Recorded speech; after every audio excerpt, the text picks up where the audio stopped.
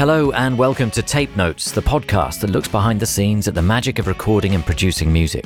Every episode we'll be reuniting an artist and producer and talking through some of the highlights from their collaboration in the studio. So join us as we lift the lid on the creative process and the inner workings of music production to see what lies beneath.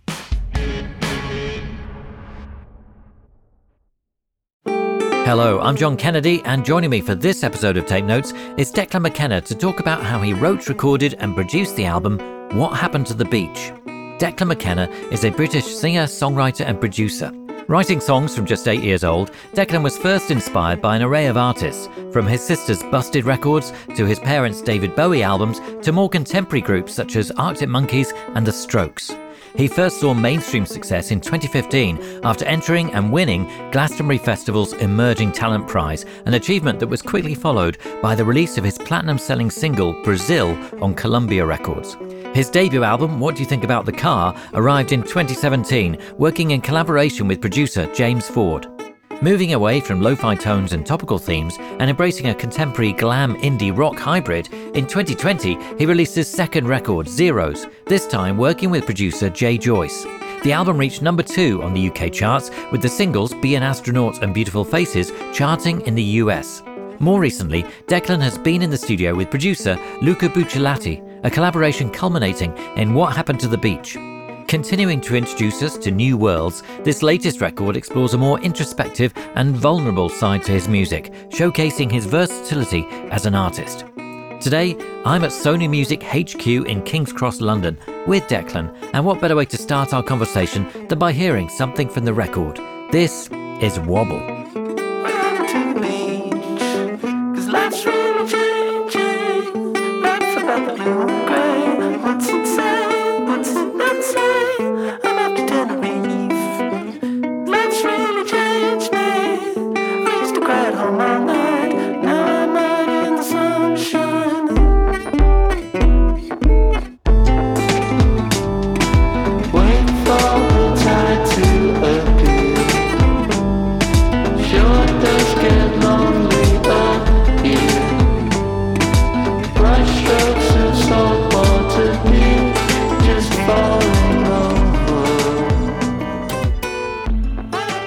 It is Wobble by Declan McKenna, the opening track to the brand new album What Happened to the Beach, and I'm very pleased to say that Declan McKenna is with me. Hello, Declan. Hey, how you doing? I'm all right, thank you. It's good to see you. So here we are at Studio One, Sony HQ in London, here to talk about What Happened to the Beach, the new album. And Wobble is an appropriate choice. It's the opening song, but it's also the song that reveals the title of the album. Why is that? I don't know why it is, but it kind of started to make sense as the opening track. I think it was the first song that really was formed in such a way and felt like an indicator of the direction of the sound of the album, because I just was always so happy with the guitar sort of part and melodies and stuff, and the sort of combining that with the slightly more digital feel to it. I think the album really sort of thrived off combining something that feels somewhat organic with these digital electronic elements and a sort of digital home style recording experience. yeah, that combination of things. So it's a bit of a mystery, really, the title, and it just felt right. There's a lot of beaches involved in the process of making the album, and just a lot of mystery as well. Yeah, I mean, is it a specific question? Did you go down to the beach one day and say, what happened to the beach? Well, I think we all do. That's the thing. Maybe it's a reference to climate change. There's definitely is little nods towards that. And I think the last album was a little bit talking about us destroying ourselves, destroying the planet. And there's just some slightly softer nods to that on this record, really. But still something I think about a lot. Yeah. And I guess that the album title being a question and having a bit of a sort of open thing and kind of addressing change, I guess, is maybe what was important about the title just feeling right, because it is a change for me and the world also in a state of flux. Yes, yeah. So third Declan McKenna album. What did you think you wanted to do? When did it start? And where did you go? Because you recorded in LA quite a lot, I think. Yeah. So, I mean, it started at home, really. It started when I was living in London, And when the second album was coming out, and I kind of was working on a lot of music almost like a teenager again, because it was like I had all this really boring, laborious promo work to do, all from home, all like everyone was working from home. And so Zeros came out in 2020. Yeah. And so it was, I seem to remember doing an interview with you via Zoom. Yeah. And so everything in those times was done that way. It was a very crazy time, and I almost found myself just like putting off doing all of that stuff via making music, which was just exactly the same experience of kind of what started things for me as a teenager, just putting off all other responsibility and making music.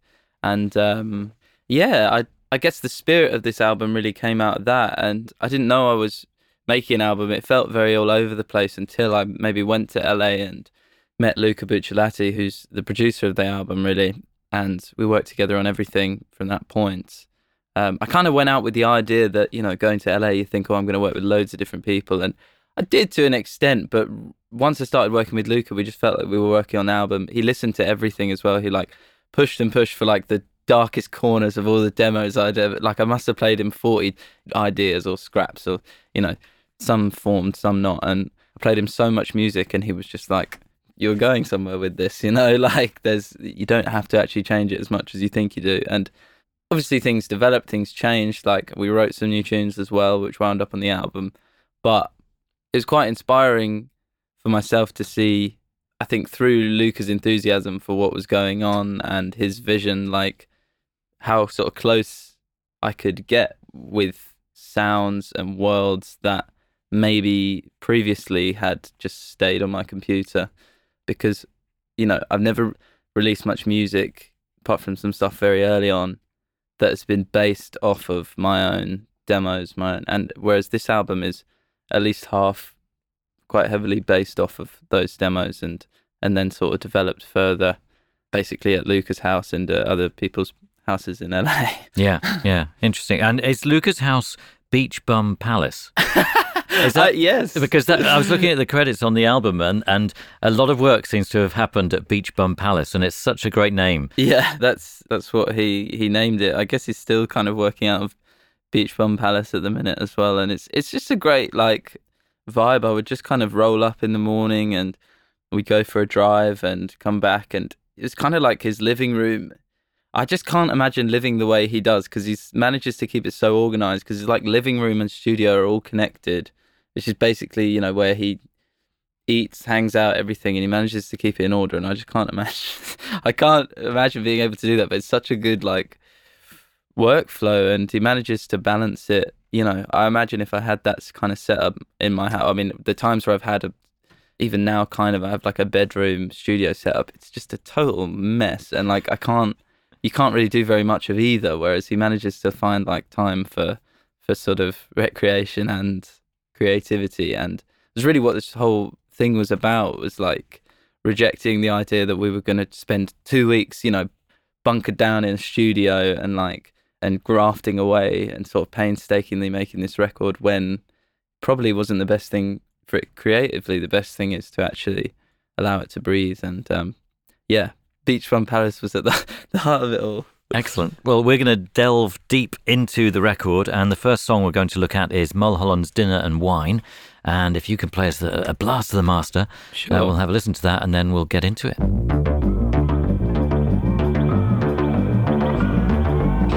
I found love for the little things in life. I'm not satisfied with what I want. We'll stop time if you're a little bit lonely.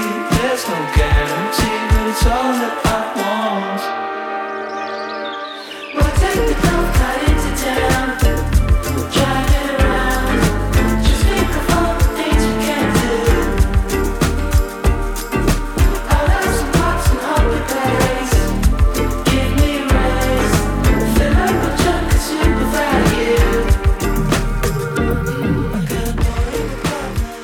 It is Declan McKenna with Mulholland's Dinner and Wine from the album What Happened to the Beach, and that is the first song we're going to look at. It's so funny hearing it, because I'm so used to hearing the radio version, which has none of this effing business in it. And when you listen to the album version, it's just all over the place.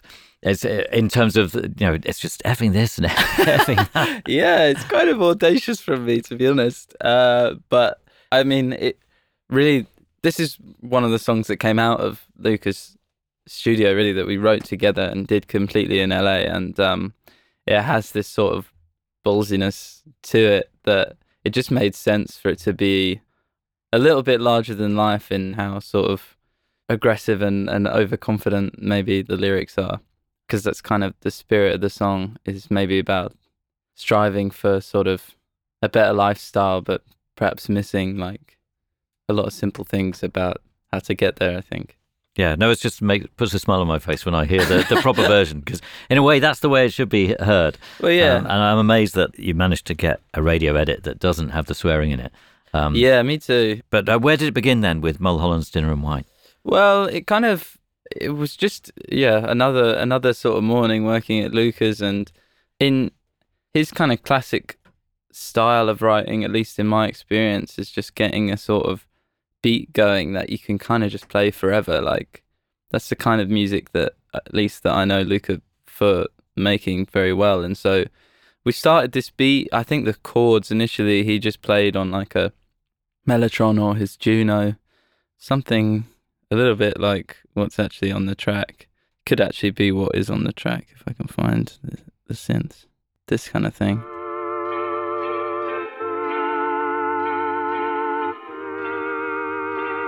Like it would have been this with a beat, basically.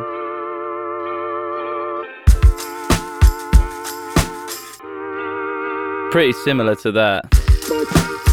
So we had that, and I was kind of coming up with some random sort of melodies, lyrics, ideas. We would jam some stuff over the top. We jammed in these like flutes, which I think Luca like auto-tuned, which are kind of funny, but they just kind of sit there in the background still on the track. They hit some really nice harmonies, but in some places they're absolutely crazy. I had like a tin whistle that I was using. Wow. Which was kind of just out of tune. But yeah, that wound up on the track. That's definitely from like the first jam of it all. And what we did after we kind of hit a wall on it was just drive around LA. I remember us driving up towards like the Hollywood sign, that sort of little park underneath, and Luca pointing out like the golf carts or golf buggies.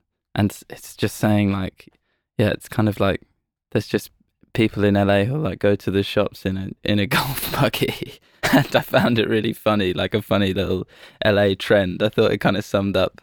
But I mean, maybe it's convenient, but also it's just like a funny, goofy LA trend to me, and like a lot of things in LA. And I thought it was a good place to start. And I think the sort of hook kind of came out of that, really, and came very quickly. And I think what we often did was like go back, write the tune, and then I would kind of go back to my Airbnb in the evening and just finesse the lyrics. And I think the next day, the song was not a million miles away from what we have here, really. Wow. So, but at the moment, all we have the drum beat, the synth, and these flutes or tin whistles. Yeah. So I mean, and a vision of golf buggies. So yeah, I guess so. So we kind of we would have been rolling around with this kind of thing going on.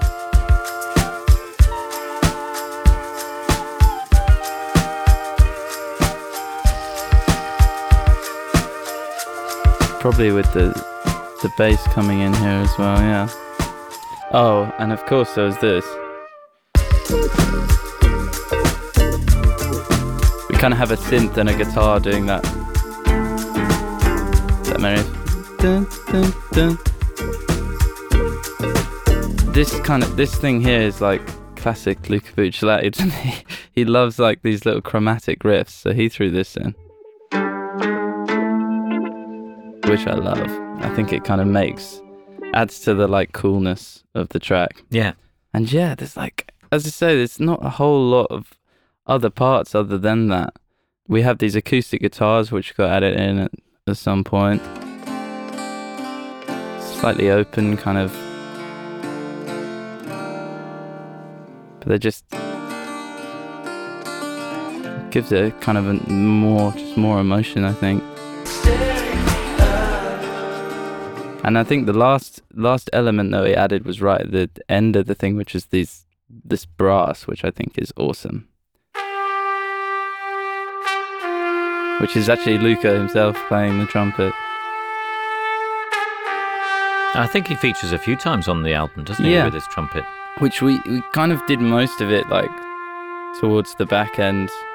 And yeah, there's some beautiful lines on it. And this stuff at the end as well is just awesome.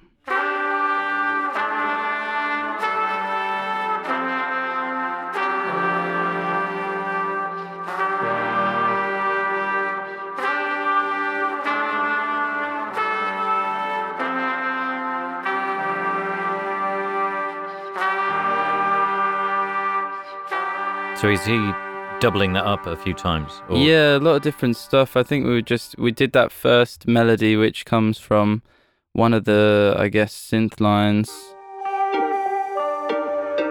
That's actually Mellotron. So that was the original thing, which I think I played on some interesting Mellotron, like marimba sound, maybe. And we started with that, and then we just had all these like harmony ideas and things. The difficulty with this song really was what we didn't put in it, because we would just, it just felt so good that we kept sort of looping stuff over, and actually picking what went where was probably the biggest challenge, and peeling things back. But I think we wound up with something really cool, and everything meshes together in such a weird way, like just doesn't really, I don't know, the genre feels quite alien. Definitely has its influences, but it just, everything fits together in like, it almost to me is like with the acoustics, it feels a bit like Blank Space by Taylor Swift. Right, wow, that's interesting. but a really like dark sort of thing behind it. I don't know, I almost thought the acoustics were too cheesy when we put them in, but now I listen to it and I just those think acoustic it sounds guitars alien. that you isolated. And how did you record those? I mean, did you use an amp for that, or did you plug it straight into the board? I think it was just we just used a microphone, probably just used a SM7B. I think we just did it in Luca's living room again. Like a lot of this, there's some stuff that we might have done. I think the brass and maybe a few other bits that we would have done at Simon Oshcroft's place. He sort of engineered a bunch of stuff, like basically across the whole album. So there's like some stuff from there as well. And is that in LA as well? Or So this was like, I guess the second time I came out to work with Luca, I think, or maybe it was towards the back end of the first trip, he sort of introduced me to Simon, and we started going there with the sort of intent of like finishing stuff off, because we'd worked on pretty much everything and just like needed maybe to iron out a few cracks and just make sure that we were really happy with all the takes we were using. So that's when we kind of started working with Simon, and we would have done perhaps some redos of vocals and things, although I feel like most of the vocals on this are from just that first sort of couple of days when we were working on the track, like, because it's so, I think the beauty in it is like the simplicity as well. Like some of the, particularly the stuff that I wrote with Luca, like we were really just like, if something just felt good, we'd just let it go on. And that's kind of what this song does. It doesn't ever change chords. The groove is just always kind of there. And I think the thing that was maybe different from what I'd done before was that, and this is very much inspired by working with Luca, was just like having the song just make you feel awesome throughout. It's not necessarily going somewhere, it's just kind of with you, and it just feels good throughout. And this one is like the perfect example of that, I think. Yeah. For me anyway. Yeah, that's really interesting. So, I mean, a couple of questions really. That seems quite LA. I mean, you were talking about driving out to the Hollywood sign and having the beat on and listening to it while you're looking around. And I'm just picturing the two of you nodding your head and kind of getting into this groove, and then taking that feeling back and injecting it back into the song as well. But also, Mulholland's Dinner and Wine, is that a real place? Does it exist? There's Mulholland Drive in LA. Is that related? It started with Mulholland Drive, and I kind of realised that, because I don't think I'd ever even heard of Mulholland Drive or the film or anything before this trip to LA. For whatever reason, it just hadn't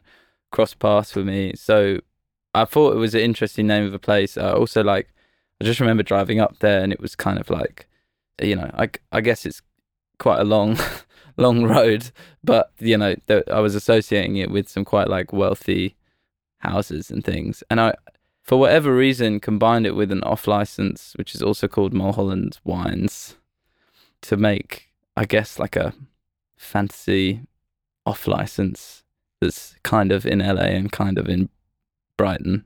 And the track, to me, it's nice because it doesn't over explain what it is. So it can be like, heading up to Mulholland's for dinner and wine, you're heading up to the hills in LA for a fancy party, but there's something a bit dark and twisted about it. Or it could be about, a convenience store, because I think having like, I'm going to hit up Mulholland's for dinner and wine could just be going to an off license.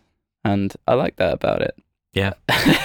But to me, the song has like a slight criminal feeling to it. Like really, and me and Lucas were driving around bopping, as you sort of described, is literally how it was. And it kind of like felt like this badass criminal duo, perhaps driving around the Hollywood Hills, or, robbing a convenience store or something like that. You don't really, it doesn't over explain it, but I don't think it has to. It just kind of feels good. Yeah. Which is really the intention. So this is kind of Declan McKenna fantasizing about a life of crime in some way. Perhaps. I mean, fantasizing. It could be true. Shall we build up through the track and then hear the whole thing in all its glory again? Sure. So there's just two different sounds here. We got this bass in the intro, and then just this thing backing it up.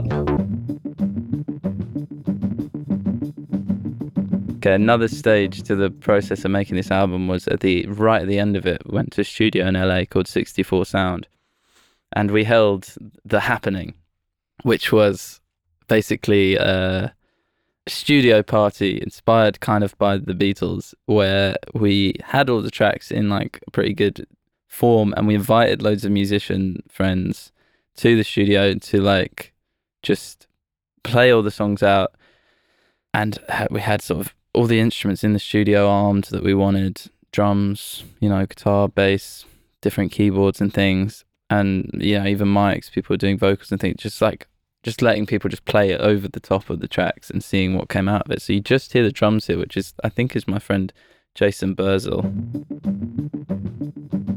I think those drums are him, and you do actually definitely hear him playing at the end here with, I think, Eli Smart on the bass. So this is just another interesting thing that kind of happens after the song. This is just them jamming over the top of the song, but it became a nice outro.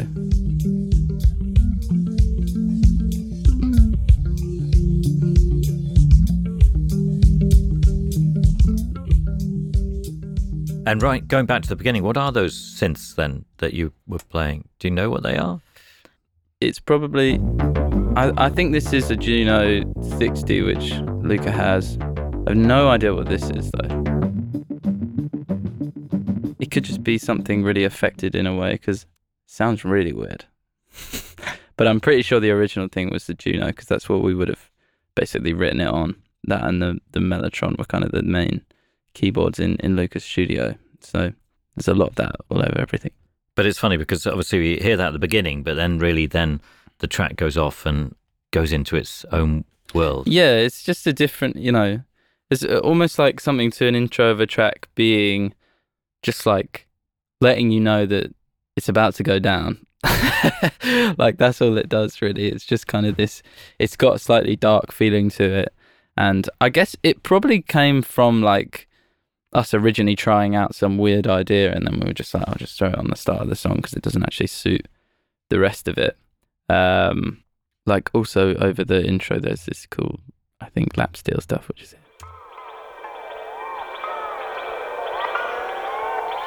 It's just all meant to be a little bit foreboding, and it's like, it's about to go down. It's a little warning. And then we have the Like a Prayer snare, which also comes in. I definitely stole this idea from Like a Prayer because I love the way that song starts. It's like, life is a mist. So you just get that. and in it goes. So yeah. Yeah, and then you move on into the happening. I love the idea of this happening. So that was applied to all the songs. So maybe we can expand on that. Yeah, as we definitely carry on our conversation. But maybe we should hear the final version now, I think, to round up this little section. Okay. Dangerous to get what I want.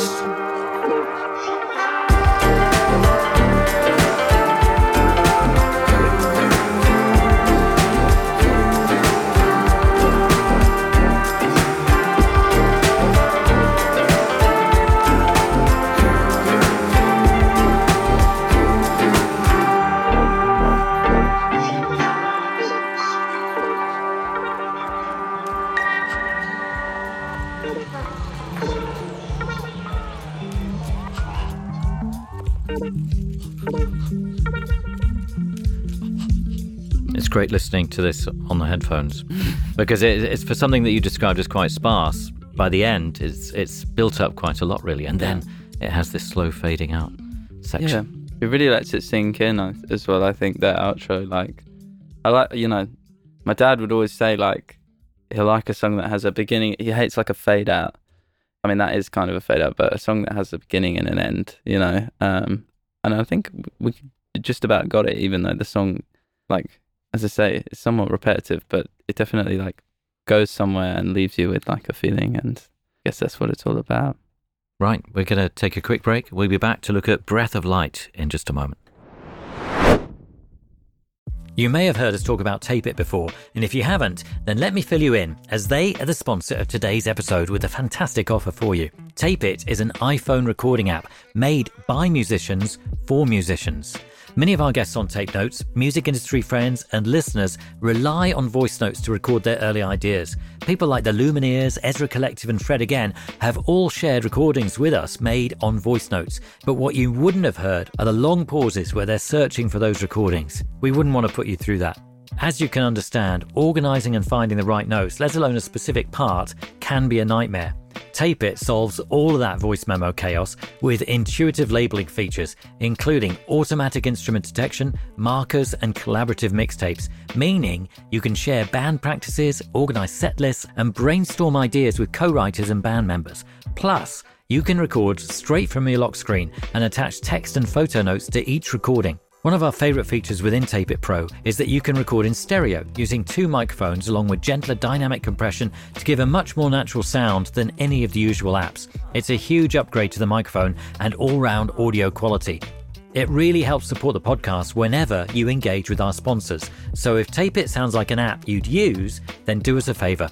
Pause the episode, head to the link in a recent episode show notes, or visit tape.it/tape notes and give Tape It a go. That's tape.it/tape notes. You can download for free or use the promo code Tape Notes for 50% off Tape It Pro. Thank you, and now on with the show.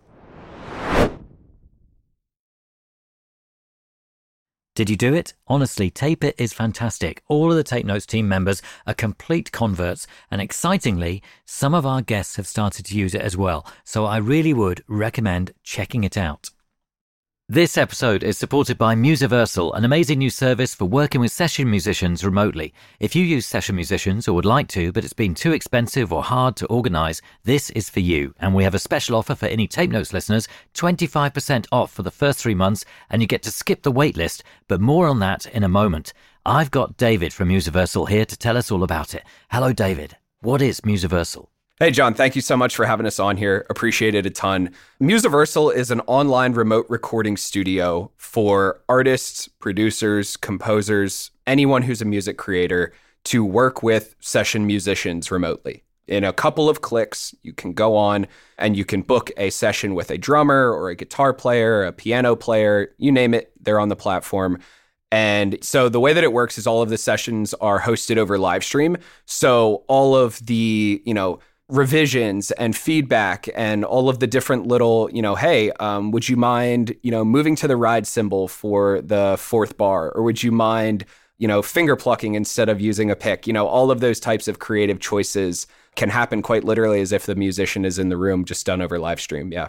It sounds amazing. And in a way, the clue is in the name, Musiversal. It means that whether you're a beginner or whether you're somebody with a lot of experience, you can still get access to the same kind of level of musicianship and creativity. Yeah, it's amazing because it allows the music to have expression on it and musicianship that, you know, if I'm sitting in my basement playing piano versus a piano player that's played for, you know, Jay-Z or has been playing for 25 plus years, the material that comes out of that is going to sound night and day. What does it cost? So the service is $200 a month US, and included in that is all of the sessions. So there's no additional fees or anything.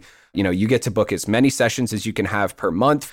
To put it in perspective, the average user probably books about 5 to 7 sessions per month, but we actually have some users booking 10, 12, 15 sessions per month. So I mean, you can do the math on 200. The deal really is awesome, and it allows people to work with incredible musicians and you know, not break the bank. It sounds great. Can you remind us what the offer is for Tape Notes listeners? Well, look, we're so thankful that you guys are having us on here. What we would love to do is offer 25% off per month for their first 3 months. And then the other cool part is they get to skip our wait list. So, you know, we usually run a wait list. It's about 2 weeks long. But in this case, you know, finding us through this episode, you could have a session as early as tomorrow. Fantastic. And to get the offer, all you have to do is find the link in any of our recent episode show notes.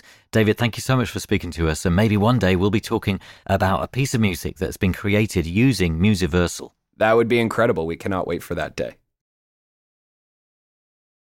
The next song we're going to listen and look at from What Happened to the Beach is Breath of Light. And Declan, you're going to do the honours and play us the master. Okay.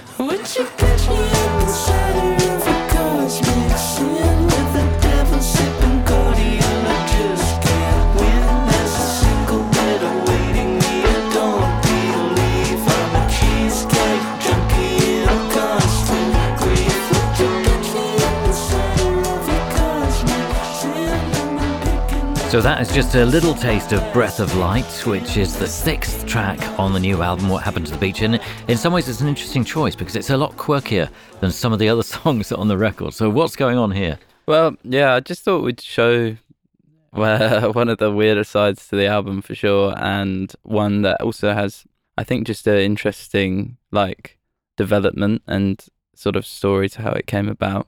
Because yeah, it took a long time from the beginning to end, but yeah, it's another one that is a sort of strange amalgamation of different things sort of put together. But actually what I've got is like the first sort of version of it, which is a demo called Christ is Risen. I'm a Catholic at heart, but it's basically a demo that I believe me and my friend Jake Passmore, who is in a band called Scores, who supported me on one of my last gigs before the pandemic, and he stayed at my house afterwards. It was in Islington Assembly Hall, and I think the next morning we just started this strange little demo, which just has some of the parts really that made it on the final track, but the lyrics are just a little bit more all over the place, and it doesn't have a structure, but it's kind of just us going like, but you'll kind of hear, maybe I'll just throw a bit of this on now and you'll see what I'm talking about, because actually, yeah, you know right away that it's Breath of Light.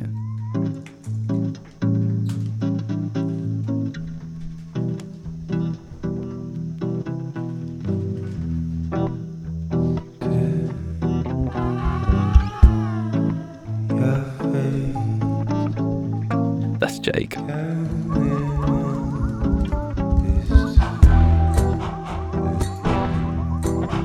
Sounds really good. You can really hear that connection. So this is recorded early 2020, is that what you're saying? Yeah, I believe so. At your house in London where you were living at the time? Yeah, it was exactly. And you can just hear me just about singing the main melody, but in a weird way.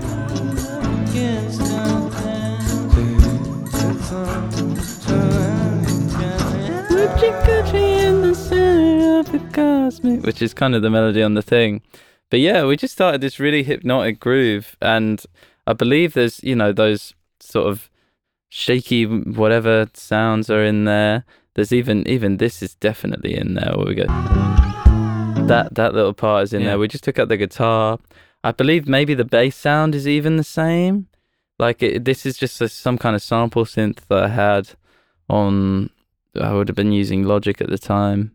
So that demo that you just played, that's all layered up. Yeah. So with this a number of passes. Were you all? Basically, we're just looping over and over on this idea. I was playing a cajon as well, which may have even made it on the final track, although we definitely recorded some real drums doing that sort of and yeah, it's kind of like it's even got I think the like part, which is kind of at the core of the groove, is the one from this original demo as well, and it's just our voices but pitched in different ways using Alter Boy, which is like a Sound Toys pitching plugin, quite a popular one for that. And I probably have that separated here, yeah.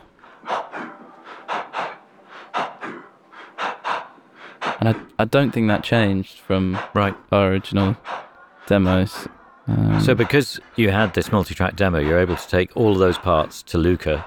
Yeah. And he was encouraging you by saying, look, well, this is all good stuff. Why would we throw it away? Well, yeah, and I mean, I think I'd actually even developed it past that point, because I have like a voice memo here as well of me coming up with because the Breath of Light, I think the sort of, the other section's melody is there, but the whole actual Breath of Light thing, this is from March 2020, so I don't even think I'd priced together for a while afterwards that they would be on the same track, but...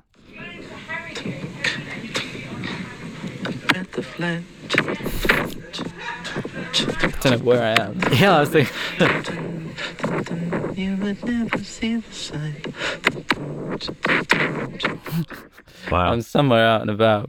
So that's Declan playing from his phone, and there's some background noise there. Somebody talking about Haringey. So are you waiting on a platform, or? I have no idea where. I probably was out and about. I'm always doing that, just like really trying to covertly like record a little idea. But I think it was maybe even before I'd gone to work with Luca that I'd kind of spliced the two ideas together and had some kind of structure close to what the final track is, and then we just kind of started working on making it a little bit less crazy, but it also kind of, this is just one that thrives off the craziness and has sort of remained very much one of the weirder, ideas, and it's kind of ends the B-side on the vinyl as well. So you get Mulholland's, which is obviously the last track we do, and then it goes into this, which gets even darker, even weirder, even wonkier, and that's kind of the end of the B-side. And yeah, it's just, I think it was important on this album to know that we were working on stuff that was just for the album. There wasn't going to be a single or anything like that. Like, I really thought it was important that this album had a sense of space and that everything like was really geared towards the album as a whole. And this is one of those tracks that, perhaps if we were working in a different way, just wouldn't have even been in consideration. I definitely think on any of my other albums, like I wouldn't have really thought that I could take it to a place where it would get on the album. Yeah. But on this album, it made so much sense because it, there was room for a track as kind of wonky as this. Yeah. I think we should hear some more elements then. That's sure. Maybe play through it and tell us what you're introducing. Okay. So, I mean, we've got these sort of initial parts which are from that first demo. So I'm going to just grab the bass, grab the what's called ooh-ah here, grab the percussion as well.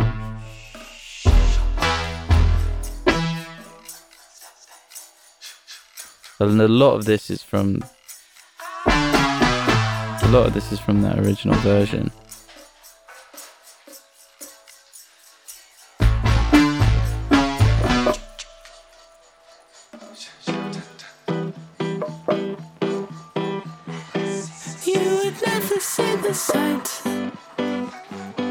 Then we get into the stuff that we'd sort of added.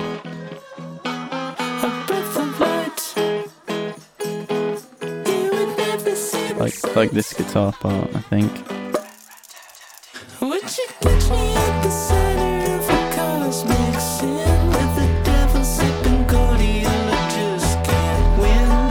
And it's just super clean guitars, which is quite nice. It kind of cuts through the whole thing.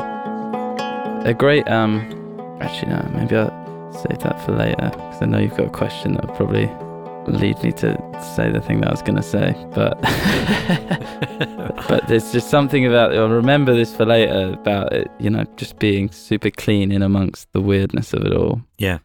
Catch me in the center of a cosmic sin where the devil sipping I think this is from my demo as well, but just a slightly later version. I don't believe I'm a cheesecake junkie with constant grief. And it's kind of got the feeling of like a gang of voices from hell, which is kind of what it was supposed to be. Definitely feels like a song from hell. Welcome to the party and you shan't be late.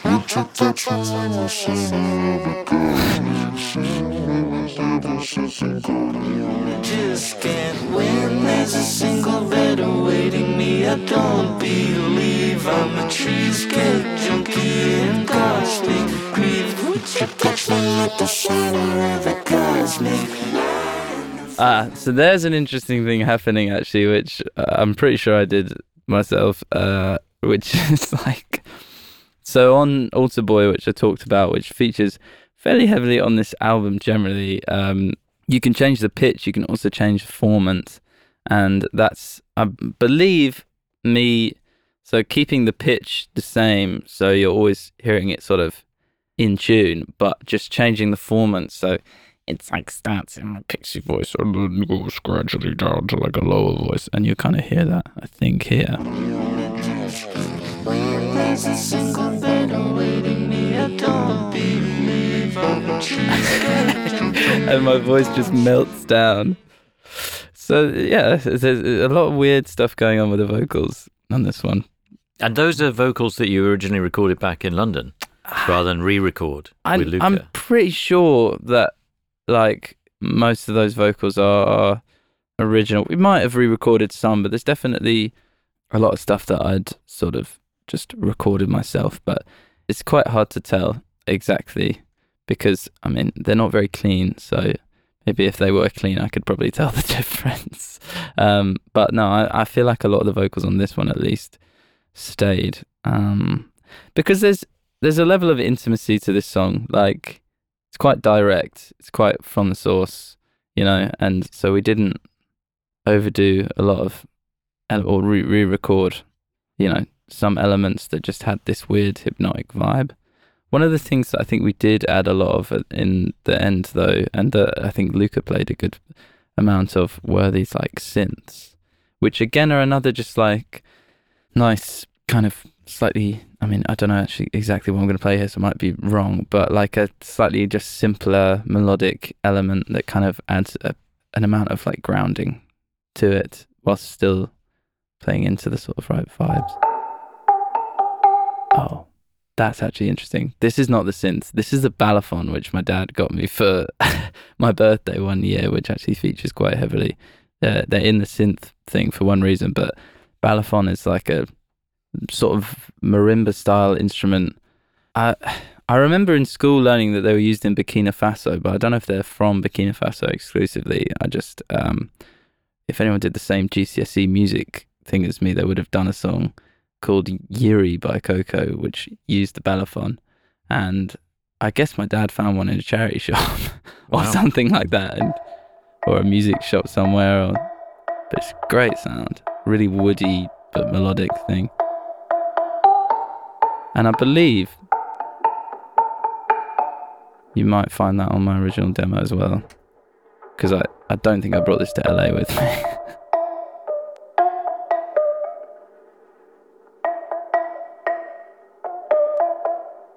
So it's pretty cool.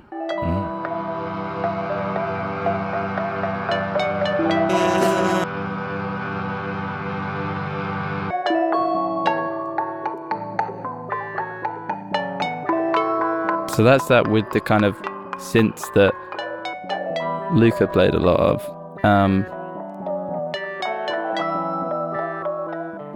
And they just a slightly more grounding element maybe towards the end.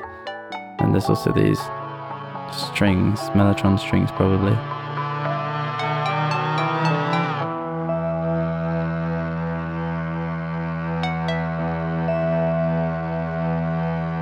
So you can kind of hear maybe as well, if I play it with the sort of drums, that the elements that sort of came about in LA, or, you know, kind of had this slightly more grounding sort of,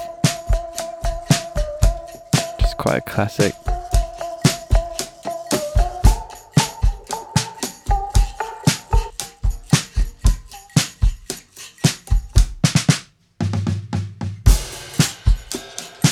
Well, that could be on a completely different track, you know.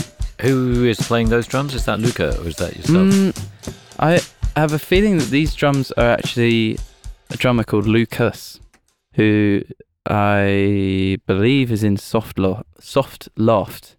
Luca produced their album like around a similar time to when I worked with him in Switzerland. And I think these drums were Lucas. Right. And I think he did like a little bit of extra percussion as well, maybe. And would he have done that in Switzerland then? Yeah, one of the earliest things I remember Luca doing was actually sending a bunch of the tracks off that needed drums to Lucas and just seeing what he came back with. And some of them we stuck with, some of them we didn't. I think this is one of the ones where we did. And yeah, he had a cool style, like, and quite soft as well. You know, his band literally called Soft Loft. So they have like a very delicate vibe to them and his drumming, and it's a really nice sort of touch. And yeah, as I say, just like a lot of stuff that is based off or somewhat derivative of the original demo, but then the stuff that kind of came about in LA just grounded this one a little bit more, I think. Yeah, that was the key to like what we needed to do. Interesting approach that, you know, you might share tracks with other people just to see what they would do. A bit like the event that you put together, The Happening, and inviting people in, look, play along to these songs. Well, part of the ethos of the whole project was that we could do that, and all we needed to do was really get perspective at the end of it and, you know, just think about what was necessary. Like with The Happening, there was loads of stuff that could have been on, but there's only really a handful of bits that we actually picked out to be on it. And even that just makes the whole thing worthwhile. Like, you don't have to use everything that you get or that you make. And, you know, the whole thing really is about, like, when I'm listening to this as a final track, what is the elements that just gets the point across? And ideally with, like, as few bits possible, but there's still a lot of parts on this one. Another element, actually, that I feel like I really wish I knew where this came from, because I feel like maybe my friend Josh McClory played this lap steel, but it could have been Luca, it could have been Eli Smart, because there's too many lap steel players in my life. and as we say, a lot of people just sort of jumping in on these tracks. But I feel like maybe Josh did this when we were living together in Brighton, which is really nice.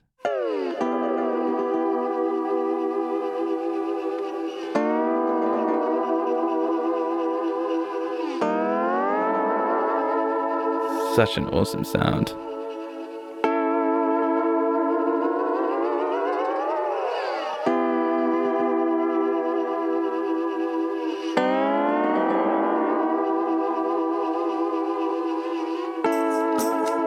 In the background there's a kind of, it could be a shakery kind of sound, but it could also be animal life in the jungle outside or something. It's just like some weird kind of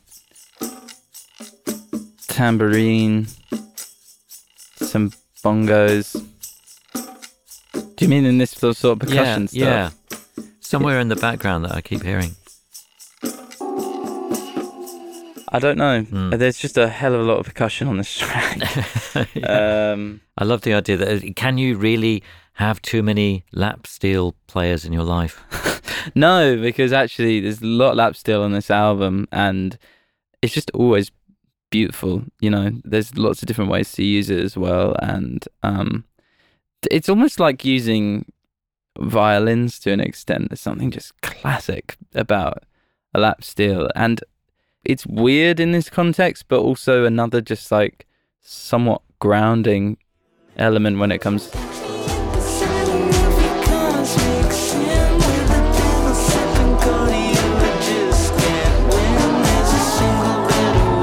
And it just adds to the hypnotic sort of groove of it all. But yeah, I don't know. There can't be too many lap steel players in your life, but it does get a bit confusing when you go to credit the album. Yeah. Wow, especially when you're recording different places at different times. Yeah, amazing. That sounds great. So that's Breath of Light. Should we round that up with just a section of the song that we haven't heard yet? And we can move on? Okay.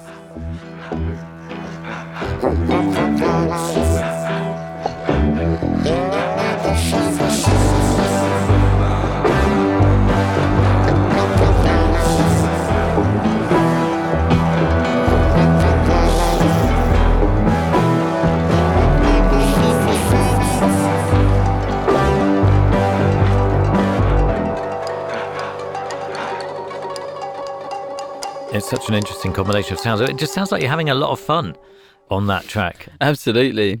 I mean, yeah, because it really just is one that came out of just a jam, as some of these songs did, and you know, we really just tried to keep that energy even as we sort of built things up a little bit and tried to shape it into a song.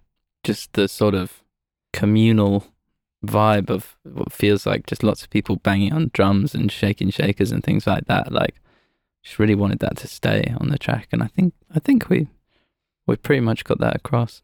Yeah, definitely. Right, we're going to take another break. After Breath of Light, after this break, we're going to listen to Mezzanine. The next song we're going to look at from Declan McKenna's What Happened to the Beach is Mezzanine. And Declan, if you do the honours, let's hear the master.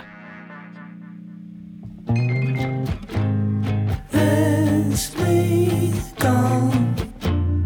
There's you in the way. Moving on.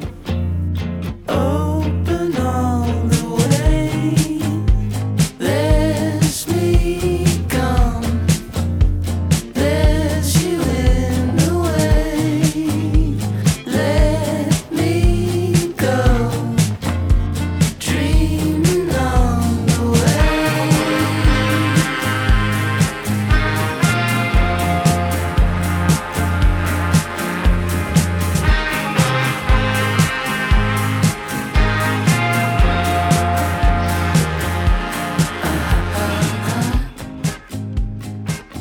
So just a little taste of Mezzanine, and while that was playing, Declan, you said you were going to take us on a bit of a journey, because this song is a journey. I mean, yeah, it is a journey in itself, but kind of the reason I picked it out to talk about today is a little bit similarly to Breath of Light. There's just like even more early versions of this song, because it was a really cool idea that started with me and my sort of friend, collaborator, sometimes bandmate, Will Bishop, who is like an incredible sort of producer and just all-round creative human being, really. And this song is a journey from, I believe, to the sort of back end of 2018, where we started this sort of electronic dancey idea, and the gradual story of it kind of becoming Mezzanine. Because when it started out, it wasn't called Mezzanine. It was called like Mellow. I couldn't really find the original thing, but I got a kind of version of it. But the original thing was called like Mellow X Factor. I can't even find it on here. It's called like Mellow X Factor Blur / Pulp Idea or something like ridiculous like that. I have no idea why any of those words were used because it doesn't sound like any of those things. But me and Will, every time we come up with an idea, it always has a very strange name.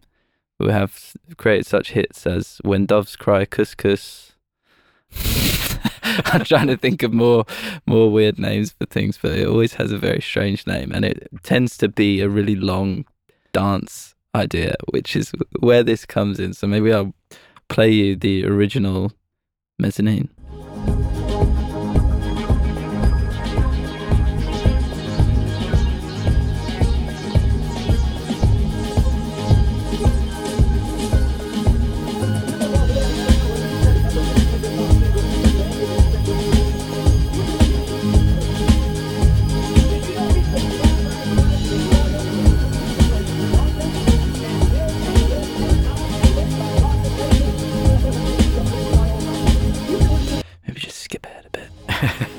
What are those voices in the background there? This is like some kind of American preacher that I just threw over the top of it.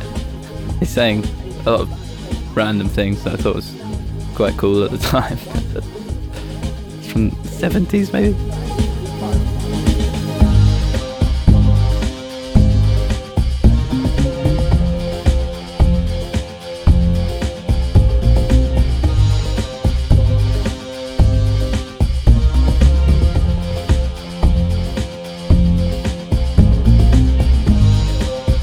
Yeah, this is really the inception of Mezzanine, the first idea of what would become Mezzanine.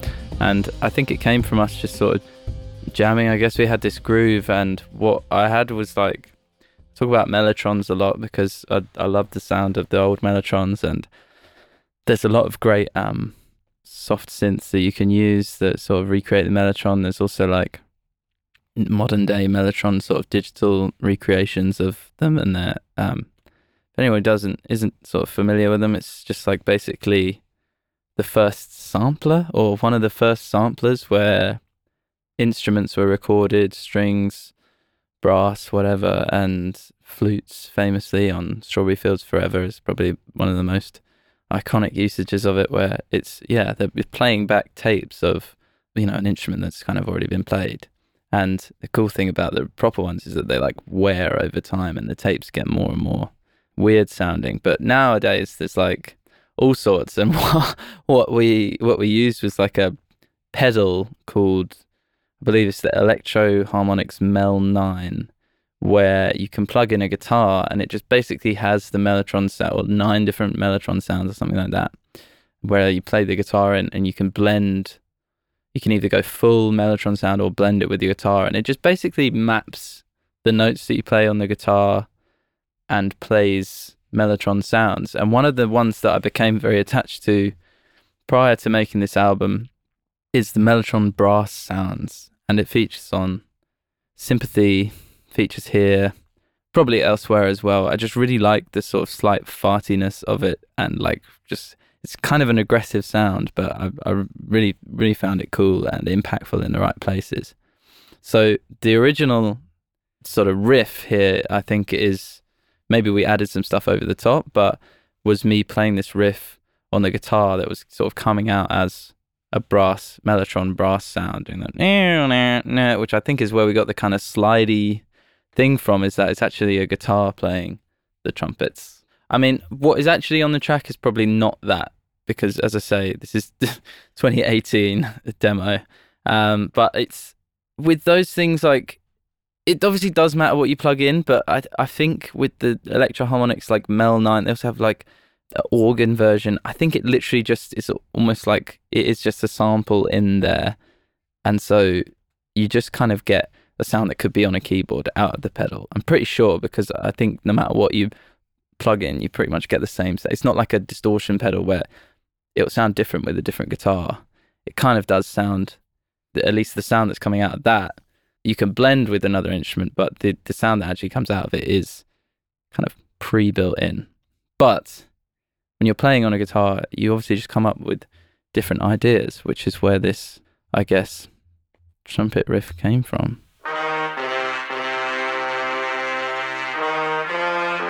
But I think on the record, we've got it on an actual sort of digital mellotron, which was Luca's thing. And then, as we did with Mulholland's, he recorded some actual trumpets at the end.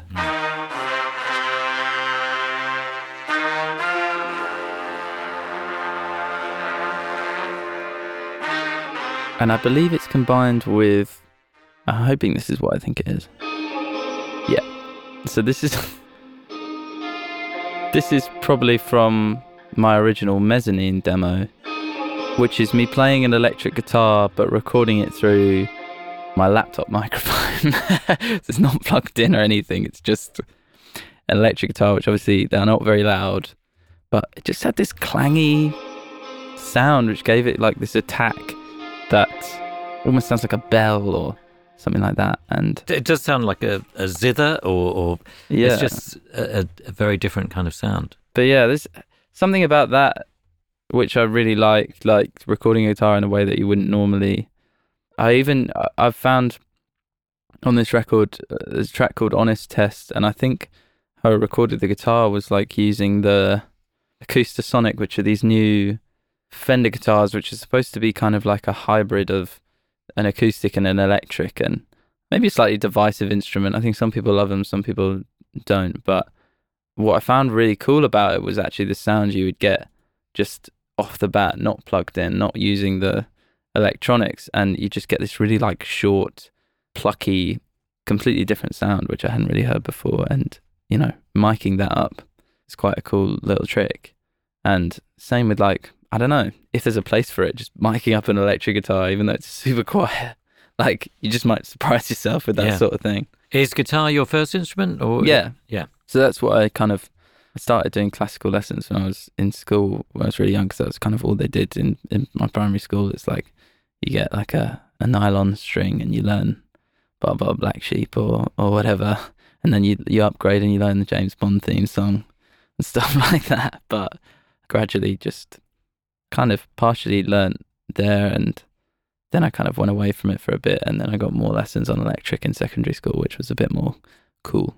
Learned some blues, learned some, you know, rock and roll, and kind of, yeah, a bit learnt there. And a lot of the time as well, I would just go home and look up like guitar tabs, and yeah, guitar is basically the main instrument that I've learnt. But I think I've kind of just picked up sort of most other like core band instruments in some way, just from being in studios, you know, working with other musicians, and just, I feel like I can't really resist playing all different things. Like I'll just kind of play until I get half good at something, really, because it's good to kind of know what you're doing with instruments, and it's also good to kind of not know what you're doing with instruments, because there's a beauty in like doing things the wrong way in the studio. So I like that kind of, you know, I'm not really an expert in any instrument that I play. Like I've played guitar for a long time, but I'm by no means the best guitar player that I know, but I definitely know how to like approach things in a unique way, or like stumble upon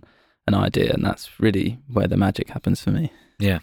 What was next then on Mezzanine? Well, so from this sort of dance track, I guess I started this other idea, and I don't know where it sort of originated, but this demo is an early version, which I believe I recorded in my sister's room when I was living back at my parents for a few months, sort of during the pandemic, I guess. And I kitted out, my sister wasn't living there, I kitted out into a little sort of mini studio, and I didn't just take over the room. And yeah, came up with this, which I think, well, listen, but I think it's just me kind of mumbling, but you generally get the idea of Mezzanine from it. Even that, I think, might even be on it.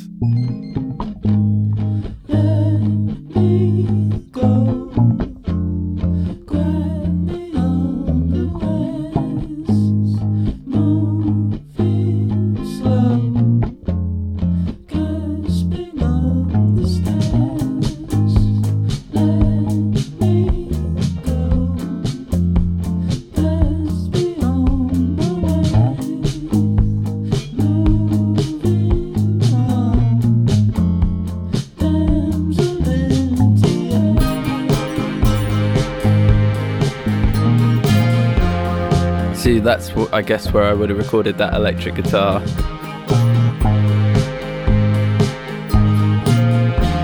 I don't know if I just didn't have a jack cable or... But anyway, that's really Mezzanine. That's, I guess, the first proper demo of it, and the first time that I incorporated this verse with, you know, what was originally the hook in that dance track. And it has kind of the vibe of the final track, but we obviously just really went to town on it. The other thing that happened before I got working with Luke on it was a fella called Brad Simpson from the Vamps, who I don't know if you've probably spoken to him at some point along the way. I've never spoken to. I've seen the Vamps play. Right. My daughter was really into the Vamps at one point. And so there was a point when I would get alerts about their birthdays on my phone because she'd put the dates in a shared diary. Well, anyway. Brad's a great guy. Yeah, he's a lovely dude. I don't even know if I've met him in person actually, but we just got in touch. I guess he knows my friend Josh a little bit, but he was working on a song which I won't play because I don't know if he's still working on it or what. But he was like, "Oh, I'd love you to work on this song," and I wrote a like B section. He had this like dark, dancey groove going on, and I wrote this like B section for it, which I'll play you from the final track. It goes like this. And so I woke up, praise the night. I woke up, choose a man to criticize.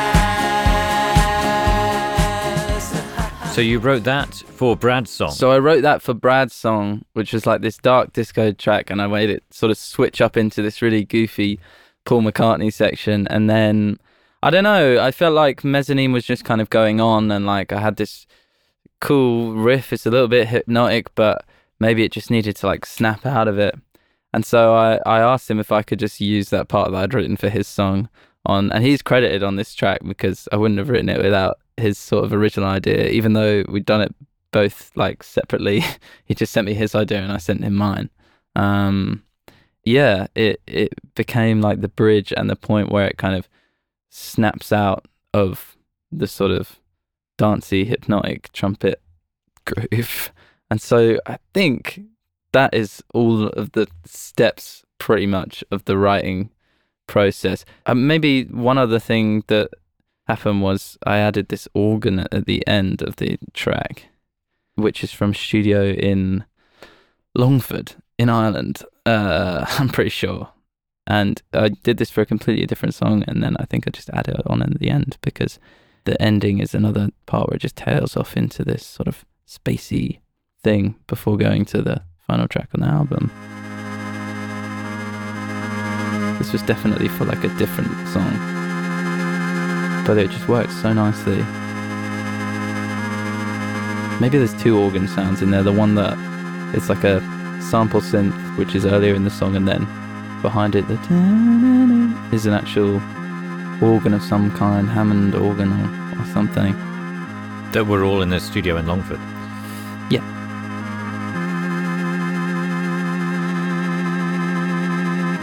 But it was for a completely different song, which has not seen the light of day. Right. And yeah, so it's a real, you know, when I say it's a story, like there's just been years of just different elements, and that's before we've even really got to what's on the final track fully. Yeah. So you're piecing together this idea is staying with you. You're constantly working at it and keep remembering about it and thinking, oh, I'll add a bit, or what if I did this? And then you get to LA with Luca. He's listened to all 40 plus demos that you've had and said, you know what, these are good. You don't even need to do that much to them. But with this song, you then decided to do what? Well, it was just a real mess. Like I had somewhat of a structure of it. It jumped between these parts, but like what Luca would have done initially is, first of all, labeled everything properly, because I would not have done that. Start just sort of looking at what was needed and what actually made sense on the track. And kind of, this was one where, yeah, I think there was just a lot of things that we needed to re-record. Guitars, we just got like nicer guitars going on. We got some real trumpets, kind of stacked all of that to make that section feel really impactful. And then I guess what we would have done is like re-recorded a bunch of stuff and then reintroduced original elements that kind of felt like they needed to be there. But yeah, there's stuff that would have been just like this drums and this bass that just kind of are a nice, as I say, grounding element that kind of keeps the thing together even though it is changing. Because I think the problem when I brought it to Luca was that definitely had, as I say, a structure not a million miles off of this, but when you're introducing different elements from different songs and different timelines, different sort of genres of music, I guess, it just feels way too jumpy and like you need something going the whole way through it. So that's what I guess Luca maybe even played this bass line. And actually, maybe that's me on the bass. But, you know, we had basically the same drums and bass going through it, which I think was important, even as a lot of parts change up, the guitars and stuff. You know, you got all these wonky, weird guitars, which was just part of the vibe. Some of them probably a little bit out of tune. But, you know, the drums and bass just holds it together.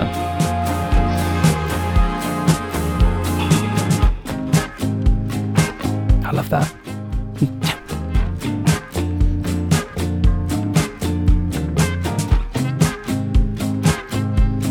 So yeah, through each of the switches up, the bass and drums just stays the same. And I think that was one of the most important. It's definitely not the only thing we re-recorded on this. We re-recorded a lot of stuff and tried out a lot of stuff. But I think it's kind of one of the more important things that we needed to do.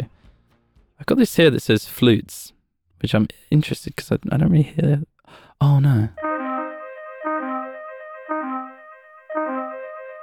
Okay, just kind of in amongst the washiness of everything there. And then there's a flute there as well as a mellotron. That's in the bridge. But anyway. I mean, in a way, could you carry on going through the track in that way, telling us about the elements as they come in? Is that a good way of explaining what happened? So yeah, as I say, I think these were sort of key grounding elements, and we also have like claps coming in here. Just has a really cool 70s sort of groovy vibe, this song.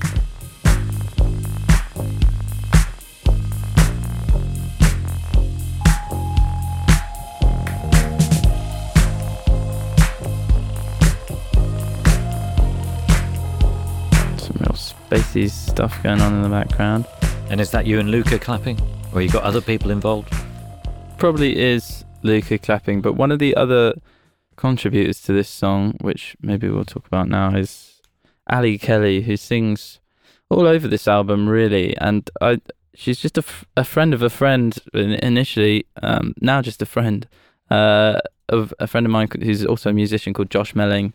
And he showed me one of her songs called Menthol, and I just thought it was awesome. And I loved the song, but it was also just the way that her vocal sits, I just thought was crazy. Like, it was so direct and just like fills this amazing space. And maybe I'll just show you a bit of that. Like, but I think she pretty much doubles my vocal the whole way through the song. Is this it? There's me gone, there's you in the way. And basically, yeah, the first day I met Ali, I just messaged her and was like, sort of, hey, do you want to work on some music? I'm working on an album. I'd like you to sing on it or something. And she just came around and sang on, like, I just played her loads of the stuff we're working on, like more than what's on this album. Like, there's sort of some other songs with her on it, which are also pretty good that I really wanted to do something with. But anyway, we just kept being like, your voice sounds so good on all of this. It just, I don't know, it just fills this space. Like, I don't know how to describe it, but she just has an awesome ethereal voice. Let me go. And it sits nicely as a backing vocal as well. It just has this great tone. And so, yeah, she sung on this, she sung on Elevator Hum, wound up singing on I Write the News as well. A bunch of songs on this album she sang on because her voice is just Awesome. Dreaming on the way. Is she based in LA then as well? Or She was at the time. I believe she's there now. I'm not 100%, but very, very cool musician, and yeah, an important piece of the puzzle on this song and on the record as a whole. So yeah, we're kind of getting most of the parts now. Away, let me go. Dreaming on the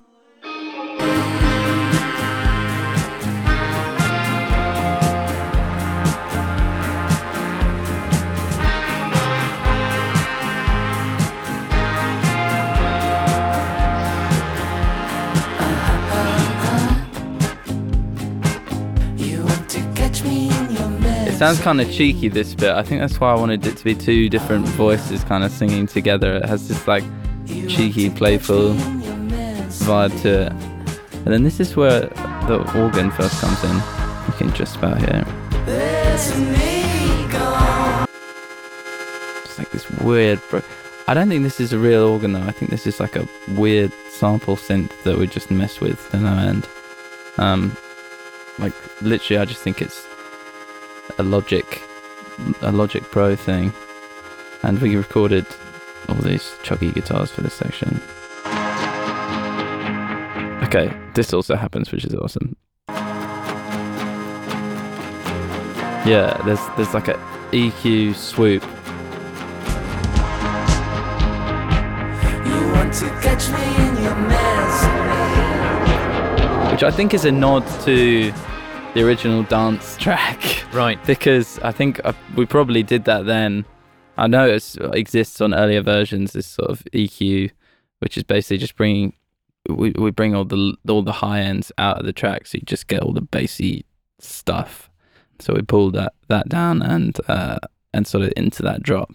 It just gives it like this dance music impact, even though the song is a little looser and a little bit, I guess, more bandy than that original sort of dance version. I think it's a real, it's something that you should generally hear in EDM, a little swoop like that. Yeah, it's a bit of a DJ technique as well. Yeah, exactly. You literally, that's sort of an option on a CDJ or whatever. Yeah, just to change it up, make a tune sound different and special at that moment. So what's going on lyrically here? You're saying they want to catch you on the mezzanine. Yeah, I mean, I think like some of the album, this song is supposed to be quite dreamy. It's like dreams and like playful, childlike stuff. You know, you can even hear I'm just trying to get something like that out on the original sort of. It's like Let Me Go, Grab Me unawares or something like that, like Take Me Away. And it's kind of, you know, I think this whole song is just like building up to this sort of taking you away to this like hypnotic world. And I'll play the actual lyrics. There's you in the way, moving on, open all the way. There's me gone, there's you in the way. Do you have a favoured microphone or recording technique for your vocal? Not really. Like, some of the vocals on this album were just done SM7B, which is very popular, you know, kind of quite tight sounding mic, I guess. And then some of them, the ones that we did at Simon's, were done on like a condenser mic. I mean, I don't know if it was a Neumann like this or that we're talking on right now, or what it was, but just slightly more open sounding, to put it simply. But I use the 7B a lot because it's very convenient for recording on the go and it doesn't pick up too much background noise. But I really like a good Neumann condenser. It's just really, we wanted to go for like the vibiest take, and sometimes you just get that, you know, on a really cheap little mic in a bedroom somewhere, and like as long as you can make it work, then that's the main thing for me. That's the thing. I probably would like a, you know, fancy condenser mic more, but, you know, you're sometimes recording into those things and the vibe just isn't there because you're in a fancy studio, or you've already done the version that you're kind of latched onto that feels emotionally right. So, it's more about, like with everything on this album, it's more about just like the feeling. I didn't mind things being a little more intimate or a little more scratchy if it just felt right to me. Yeah. But anyway, the idea initially being this sort of dreamy state and just leaning into that kind of became quite, funny when it gets to this bridge, because then it's the section that I wrote for Brad's song initially, and it snaps out of it and I go, and so I woke up.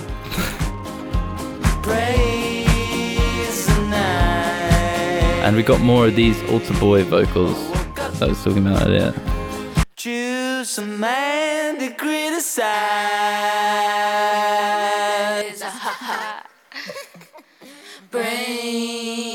And is that Ali then? So some of it is Ali and some of it is me with like weird, pitched up. Doing these little fake laughs. Right. So that's you fake laughing. I woke up. I think that's me. That's kind of stuff that's all over my demos. It doesn't always make it on the track. I like it. So, maybe we just build up towards the end. We got a few more questions for you, Declan, before we'll let you go. Yeah, of course. Well, maybe we just start with these guitars and vocals, and we'll gradually try and introduce everything in a good way.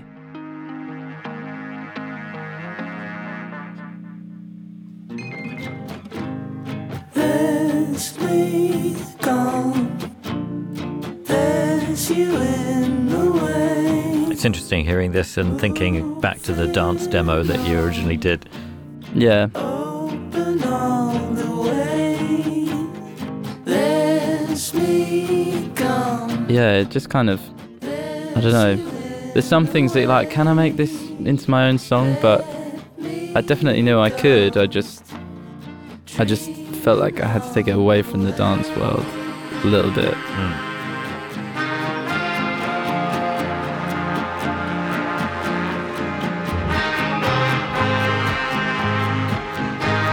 But it still has a lot of nods to that vibe. You want to catch me in your mezzanine. Oh no. You want to catch me in your mezzanine. There's me gone. There's me on the way to. Something else I actually used a lot here on this album particularly is auto-wah, which is generally associated with like, a lot of the time people say like Jerry Garcia's guitar playing and stuff. That's what those little strums are like auto-wah'd, and I think I was just using the Logic Pro auto-wah pedal, but it basically does kind of what I was talking about earlier with that swoop that happens just there, but it does it like instantaneously. It reacts to what you play in, and you get this like sort of sound every time you play, and that's probably on a bunch of tracks on this album, and it's just I have a pedal that does it, but the one that just comes with Logic is pretty cool. Yeah.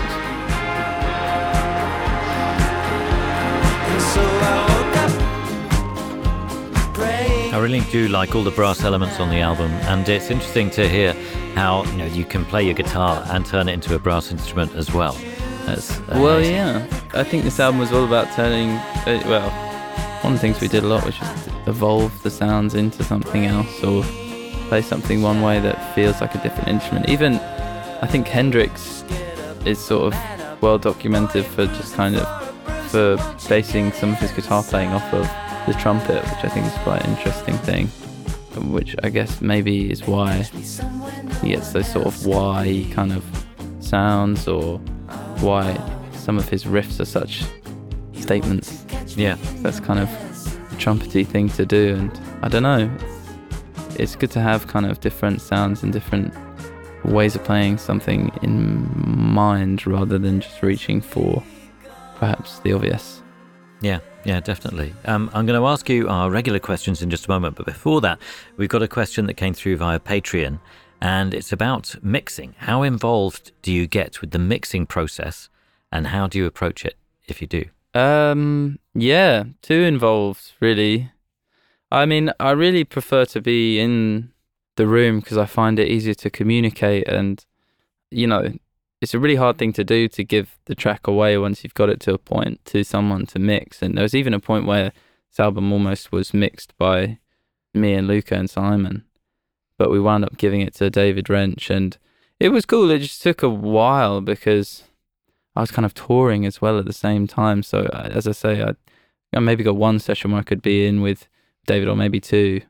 But yeah, I mean, super involved. It's so important, and it just like, you know, it's hard to know sometimes whether you're just driving yourself crazy and sort of basing your idea things off of, you know, versions that you've heard a million times, and whether sort of what, you know, new ideas are good or bad, or whether you're kind of, yeah, it's really hard to sort of see the wood from the tree sometimes with mixing. So I guess it's important to have that sort of sense of space and perspective, but there's something about getting someone else's ears on it and having someone else just sort of maybe see through the sort of stuffy, crazy, bogged downness of like the end of making a record, and just kind of look at it objectively. And yeah, I think Mezzanine is one of the songs where the mix actually really, really kind of did some things that perhaps I wasn't expecting. I feel like the drums got kind of softened up in a nice way, and it just kind of brought the track into the world of the album a little bit more. And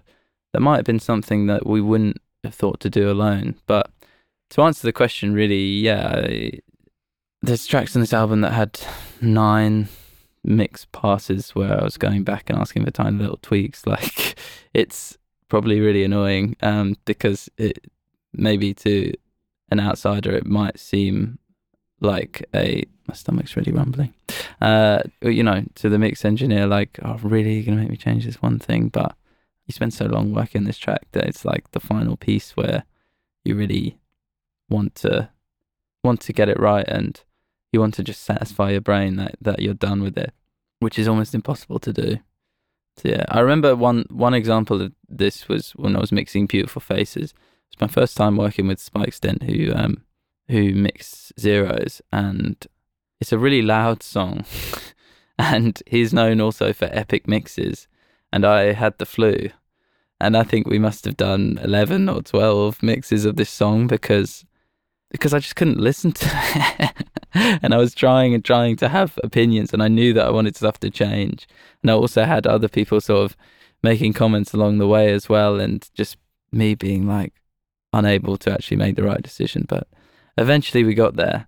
And my main advice for mixing is just to not have the flu and mix it when you're in a good frame of mind too. But of course, sometimes the deadlines don't care about your feelings. Yeah. And you have to get these things done, much like kind of mixing this album along with touring. Tricky business, but I can understand the importance of it, and it's good to work with great people as well. I mean, that's nice. It, you know, perspective is the most important thing, and having sort of clever ears on your music isn't a bad thing. So yeah. So we ask a series of regular questions to everybody who comes on the podcast, and I'll ask those, and then you can go off and solve that rumbling tummy situation. But the first of them is about tech. Not trying to rush you. First of them is about tech and equipment, and whether there's any particular piece of technology or equipment or an instrument that you couldn't create without, or that was fundamental to the recording of this new record. Yeah, I mean, lots of things. Basically, all kind of Mellotron sounds are one thing, because there's a lot of that. The Judder, which is a guitar pedal by MWFX, which is featured maybe more heavily on Zeros, but it's definitely featured on this, on lots of little sort of textures and things. It's just like a really fast delay kind of note repeater thing, and it's got a really distinct sound. Like what it does is relatively simple. It just kind of, you know, repeats what you play back in a very direct way, but you can just do so much with it, and it kind of has this amazing combination, a bit like, you know, this album where it is digital, but it does not stick to the grid. Like, you cannot time the judder perfectly because it's on like a variable knob. So it's always just going to be a tiny bit out. I mean, you can painstakingly get it to sit just right for some things, but the beauty of it is in the kind of randomness, and it does, yeah, as I say, a quite digital trick, but in a very sort of wild and sometimes unpredictable way. So that's one of my key tools, which crops up sort of here and there and everywhere. And I use it live as well. People see me sort of playing with this thing that's on my mic stand, and that's basically attached to my judder pedal. So I can, I can change the speed of the repeats whilst I'm playing. So it goes like, yeah.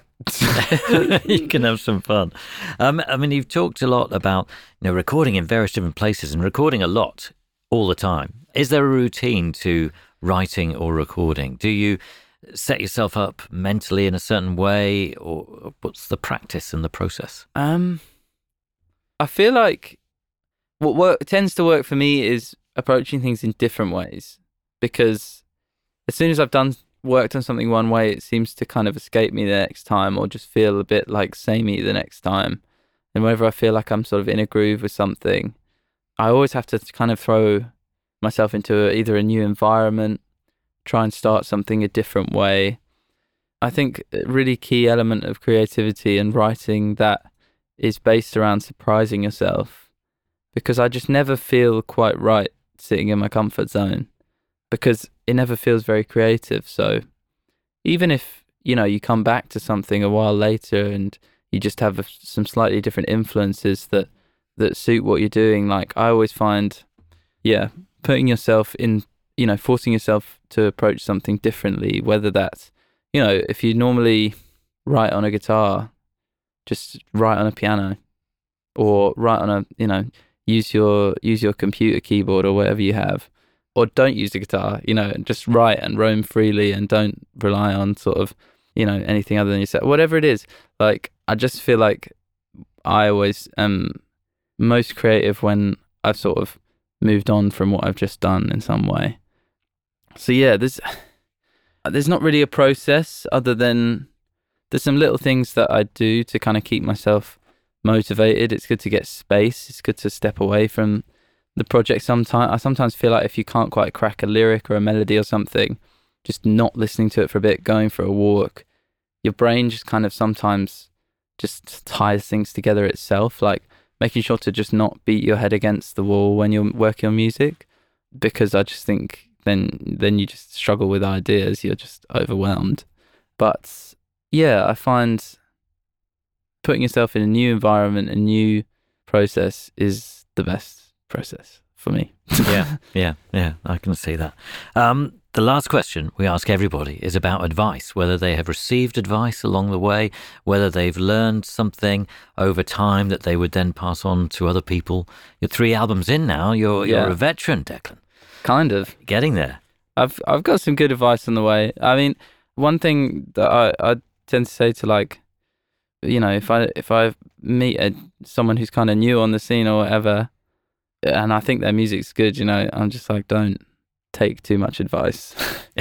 Everyone in this bloody industry is gonna have advice for you, and you are where you are because you have your own way of doing things, and like that is one of the most important things. Just because you can do things the tried and tested way or the right way, or just because there's a typical way that other people do things, doesn't mean that's right. A lot of things like that in the music industry, where just because it's normal doesn't mean it's good. Like if everything great that you've written has been out of your bedroom, then that's where you need to work. That's where you need to carry on working. Maybe you want to develop in certain ways. Maybe you want to introduce extra elements, but don't forget what makes you, you. That's just me rambling. But one of the best bits of advice, which I wanted to mention earlier, but I thought I'd save for this question, is Jason, who engineered Zeros along with Jay Joyce, who produced the record like all the time. So I guess this is maybe I don't know if they coined this saying or if someone else did, but Jason said it to me, and I guess it was when I was just trying to add sort of weird effects to absolutely everything, and like maybe going a bit extreme. And sort of losing. I think I suggested doing something one way, and they were just like, "Why don't you just do it clean?" And he said, "If everything's weird, then nothing's weird." And I've really, really taken that forward with me, and it's really, really helped my production, because I am the type to just throw effects at things, and I still do. I love a good weird wonky vibrato, or as I say, like the auto wah, or one of these weird tools. But ground your ideas. Like, if you've got something really weird and really cool, but it just doesn't feel right, like, try, much like with Breath of Light there, clean acoustic guitar, or like something that, I feel like if you listen to, like, for example, the Flaming Lips or MGMT, artists that are kind of known for kind of weird, wonky ideas, you still listen to a lot of those songs and you're like, straight up acoustic guitar, or like straight up this, or just like something about it is actually kind of grounding and lets the other parts feel super crazy. And there's no rules, obviously, but it's just a really good thing to come to if you kind of hit a wall with an idea that does feel on the weirder side. Yeah, that's just a piece of advice that I've never forgotten. It's sound advice, and it's a nice combination along with your advice about don't take too much advice. That's the thing. It's good. That is so important. It's excellent. Thanks so much for being here, Declan. Thanks for letting us in and finding out all about how you created these songs for What Happened to the Beach. We should play something to round things up, something else from the album, another track, an outro track, as it were. Any suggestions? What should we go for? I suppose after Mezzanine, maybe we could play the final full track of that album, It's an Act. It's an Act. Okay, so that's the one. Thank you again, Declan. And this is It's an Act, Declan McKenna from What Happened to the Beach.